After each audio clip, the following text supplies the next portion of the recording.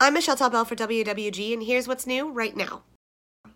We finally have access to the almost 20-minute gameplay demo of BioWare's newest IP, Anthem, which was shown at E3 back in June.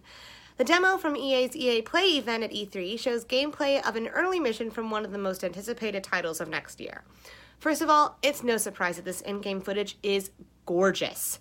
We see a variety of character types and how they work together in a group, which is telling to how the game will actually feel.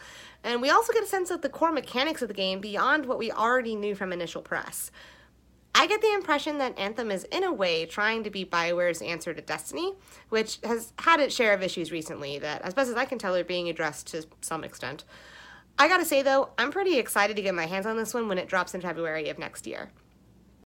With the mobile games market getting more and more saturated, it can get a little overwhelming when trying to find out the next game to play. Enter the hub page of the Google Play Games app.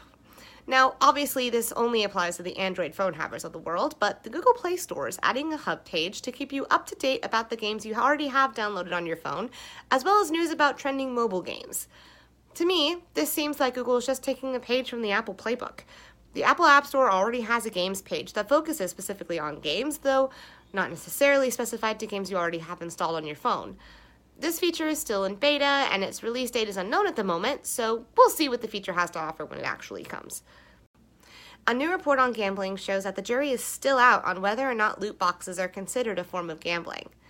Argel, an online gaming regulator out of France, ran an investigation to see if loot boxes should be listed as a form of gambling.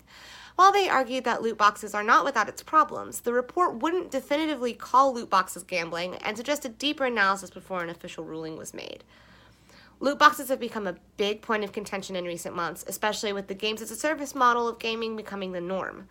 To me, if you're putting money into something and there's uncertainty of what you're going to get out of it, that's a gamble.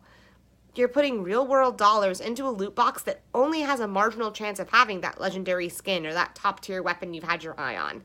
And if you keep telling yourself just one more and I'll have it, that could turn into a big problem. For WWG, I'm Michelle Talbell. See you around. Shall we play a game? Shall we play a game?